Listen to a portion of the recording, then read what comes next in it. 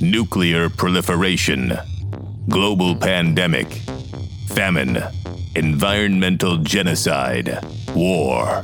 Mankind teeters on the brink of a second dark age. Everywhere you turn, chaos, anarchy, and shadow. In these bleak days, under the fading light, where businesses and the little guy are left for dead on the side of the byway, and people cry out for the rule of law, humanity is at a breaking point, where there is no light at the end of the tunnel, and everything good seems to have been barred, or banned, or barred. Two men offer up their voices in the darkness, a shining beacon leading the huddled masses into the safe harbor of good business practices and occasional time travel. Here are your hosts, the Sirens of Sanity, David Pridham and L. Bradley Sheaf. Don't know much about history, don't know much biology, don't know much about science books. I don't think anyone can argue that is an outstanding song. You're probably wondering to yourself, why? Why did we pick Wonderful World? Well, he tells us right off the bat, that being Terence Trent D'Arby, who did record that in the 80s, but obviously was a cover of the immortal Sam Cooke, who initially recorded in 1960. The opening line is, "Don't know much about history." And if that's true of you, you're going to enjoy this week's podcast. That's right, Brad, because we have Bruce Carlson of the My History Can Beat Up Your Politics podcast, and we're very excited to learn a little bit about what history can tell us about what's happening today, and more importantly, what's going to happen tomorrow. Right on. Bruce, do you want to say a little something about your podcast and what you're doing these days? Sure. My History Can Beat Up Your Politics is a podcast available on Apple Podcasts and all the places. And we use history to elevate, hopefully, the politics of today, political discussion, elevate and inform, provide a little context, a little backstory, and to look at some mysteries. Sometimes we do repair work on some of the history, too, because sometimes it needs it. And we tell a lot of stories and hopefully have some fun. I think the first thing we want to talk about is the concept of history repeating itself, right? Because we're now seeing that we're a divided country. We're seeing politics really ending friendships and people that are so bitterly divided. What do you think about that? Is it cyclical? Does history just continue to repeat itself? I think I love it's misattributed to Mark Twain, but it's the line about history doesn't repeat itself, but it often rhymes, because it's never 100%. Even doing the show that we do, I often have to point out there are new events in history, and you have new types of politicians that come on the scene. Boy, did we ever recently, but it's not the first. I mean, and so particularly that question about the intensity or the bitterness of politics or people being partisan and divided. You know what, though? It's almost always been the case. And one thing that's really clear to me, the more I study, say, the late 19th century in America and our politics, is that if you take away Republican and Democrat, because the Democrats were getting quashed nationally and not winning too many presidential elections, you just had Grover Cleveland for the whole second half of the 20th century. If you take away Republican versus Democrat and you look at what really was the partisan politics at the time, which was intra-Republican, bitter fighting, James Blaine and Roscoe Conkling, once you disagreed with Conkling in a kind of a smart aleck way, let's say, on the floor of the Congress, you never talked to him again. I mean, Conkling and Blaine were two leaders of the Republican Party and would not speak to each other after an encounter in the 1860s. And the one comment I'll always make is, since the presidency was created, there's only been about 2 or 3 elections where it wasn't actively contested by two very powerful and populated parties who wanted that office desperately. It's always been contested. in general, there's a lot of, while there are a lot of extremes, there's also a lot of moderation, and hopefully American democracy still is a good example for the rest of the world, still better than other systems being tried. Certainly better than a lot of countries have. Yeah, Bruce, I'm glad to hear you say that, because I think you're exactly right. I mean, I think that not only have we sort of been here before in terms of, just the heated, divisive nature of politics, but I also believe in the system, right? I mean, one of the great things about a democracy is, so long as you have faith that democracy is being sort of well implemented in terms of there being free elections and properly counting the votes and all those sorts of things, that with a democracy, you get what you deserve, right? I mean, you get what you vote for. And at least in my experience, both David and I are in our early 50s, as David will immediately jump in and tell you, yes, I am 2 years older. But, we've been around long enough to have seen the pendulum swing, and it seems like the American electorate, tends to look at who's in power, decide they're a bunch of clowns, kind of vote the other way next time. That pendulum swings back. It tends to swing a little too far. The American electorate then looks at that and goes, well, geez, that's not what we want either. Votes the other way next time. And we sort of always wind up, kind of swinging back and forth through the middle.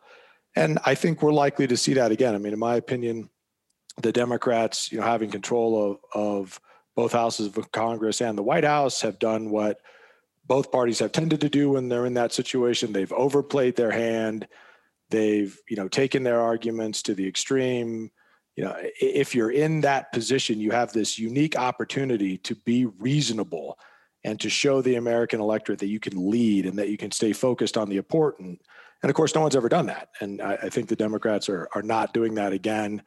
I think, the fact that suddenly Dr. Seuss is, the root of all evil is kind of an example of that. I'm just wondering, not only what your opinion is on that, if you think that's true, but also for folks who tend to be moderate and this extremism, sort of startles them or scares them about the future of the system, what you might recommend them reading to kind of get a sense of the fact that, hey, we've been here before. This is sort of the American way.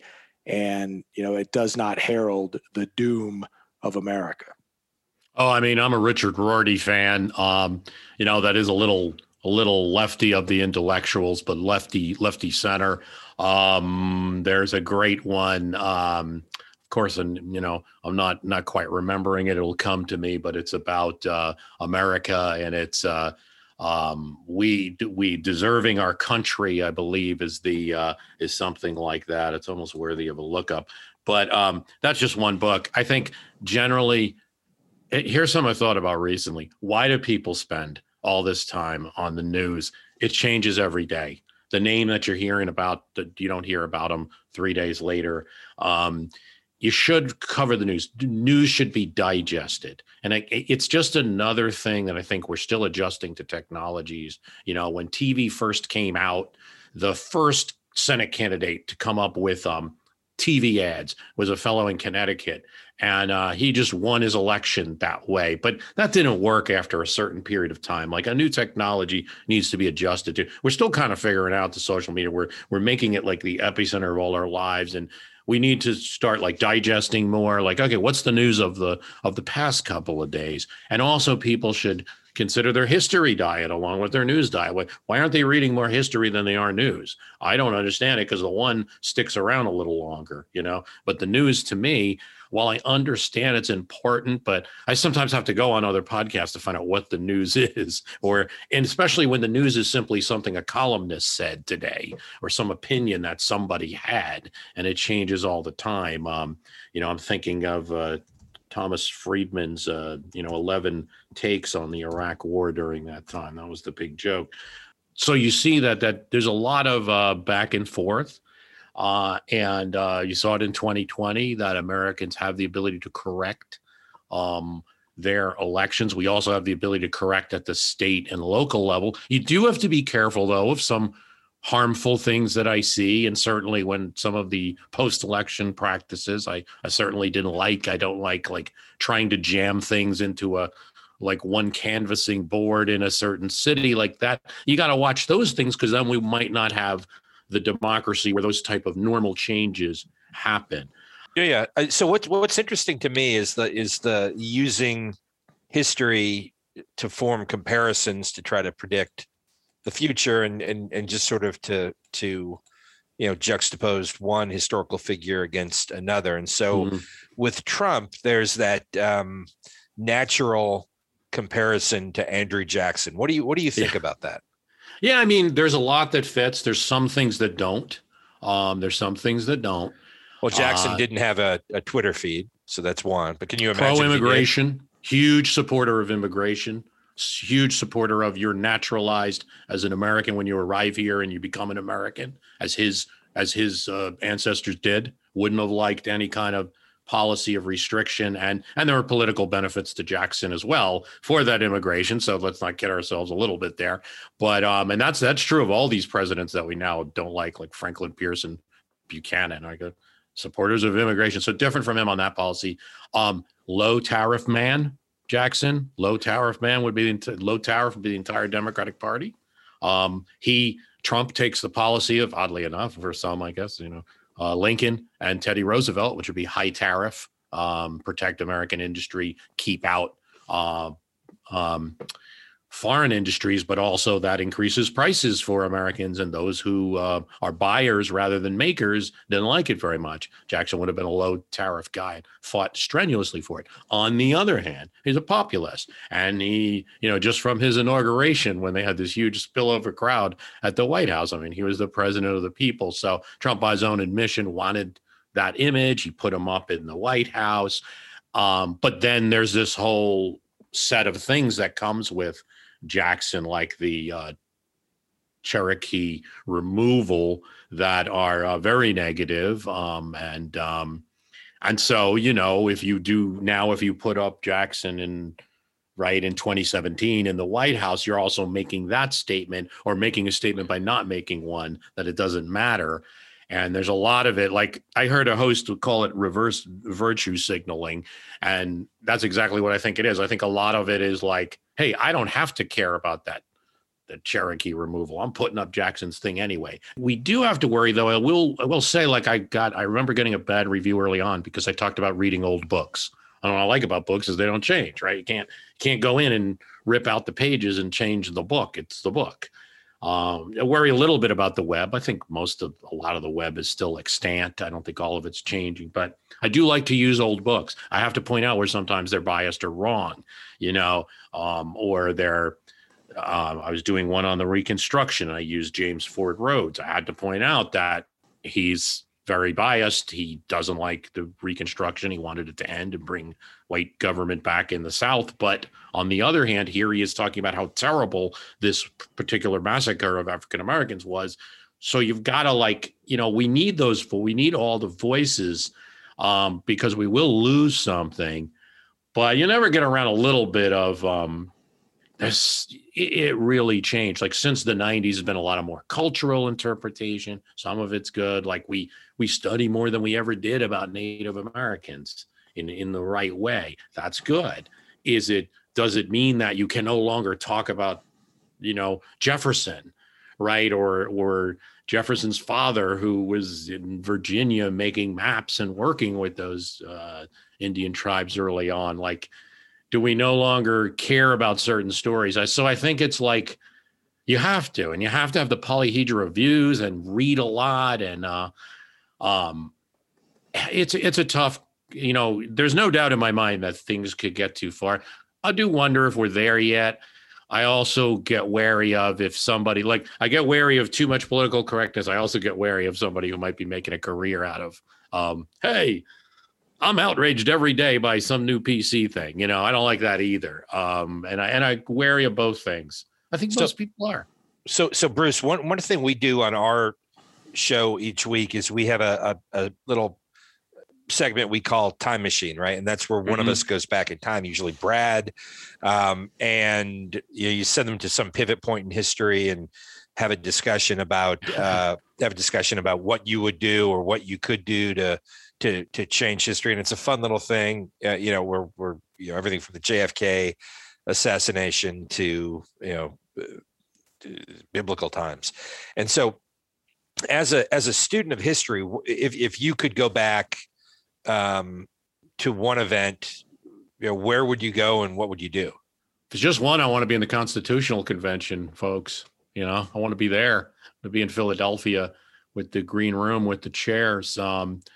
But time period, I'm really intrigued by the 1920s. I feel like it's the modernizing. It's the decade between the America we know and the one that we don't.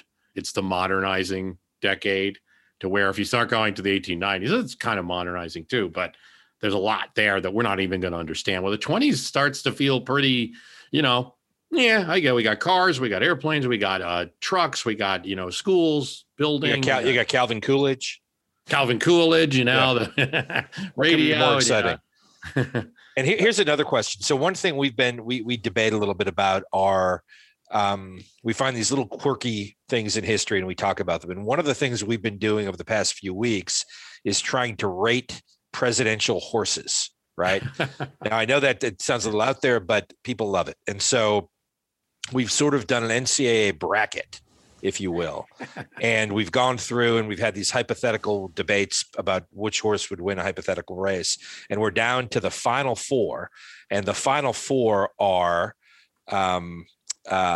George Washington had a horse named Magnolia. Let's see. Jefferson had a horse named Carcatticus. Abe Lincoln had his horse Old Bob. And there's a horse that William Henry Harrison rode in his ill-fated inaugural, right? A white horse that no one, people call it Old Whitey, but that's actually the name of Zachary Taylor's horse. So there have been articles written about how people don't know the name of that horse. And actually, a fun fact about that inauguration was John Quincy Adams was there, and he said just the look on the face of that horse sent a chill down his spine. It was the meanest looking horse he had ever seen. And so, those are our top four, final four horses. Do you have any good presidential horse stories? Not sure I do. I'm not thinking of a president's horse. Okay.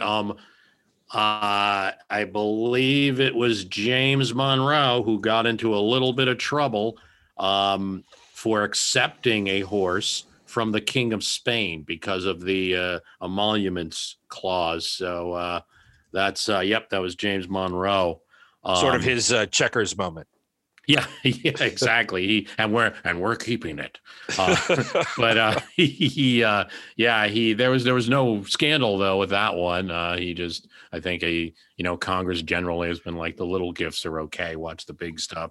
But I do favor Jefferson's horse in that race, by the way, because I think that he gave it a good workout. Washington did too, but Jefferson was pretty much going to be a daily rider. I don't ride horses, but I understand it's good exercise. It certainly was for these people. That's what Reagan loved it. Reagan loved it. Oh yeah, that and chopping the wood. Chop. This is what they did. This is how they kept fit. A lot of horse walking, and they weren't necessarily doing Pilates. Now Roosevelt just started to get again into that, closer to that modernizing period where he's doing the calisthenics and the shadow boxing. And boxing in the White House, right? Yeah, and beating up people and yeah. Well, Bruce, this has been great. We appreciate you joining and talking about some of the very important aspects of history that sort of give us a little insight into what's happening today and what could happen tomorrow. Maybe you could give our listeners another plug about your podcast and where we can find you in the land of podcasts. Oh, sure. And thanks for having me on. It's www.myhistorycanbeatupyourpolitics.com. If you can type My History Can Beat Up Your Politics into Google or go on Apple Podcasts and it's just, we've been doing it since 2006. My joke is that's when, we had like 2 cups in the string, for podcasts, but I did do a phone upload, by the way. So I'm becoming historic myself. So it's been around a long time. I'm pleased to have a lot of fans. And if you like history and politics in a combination, then definitely, please check me out. Well, Bruce, certainly we're big fans, and we can tell everybody, listening here that if you have any interest in history, or even if you haven't in the past, but the things that are going on in our country today are causing you concern, or you'd like to understand the historical basis for where we've been and how we've got here, then we cannot recommend highly enough Bruce's podcast. So we would direct you to him. I'm sure you'll be a fan as well. And Bruce, again, we much appreciate you taking the time. We look forward to having you on again sometime soon in the near future on IP Frequently. Thanks so much. This has been IP Frequently, once again clearing a forest of lies with the machete of truth. You're welcome.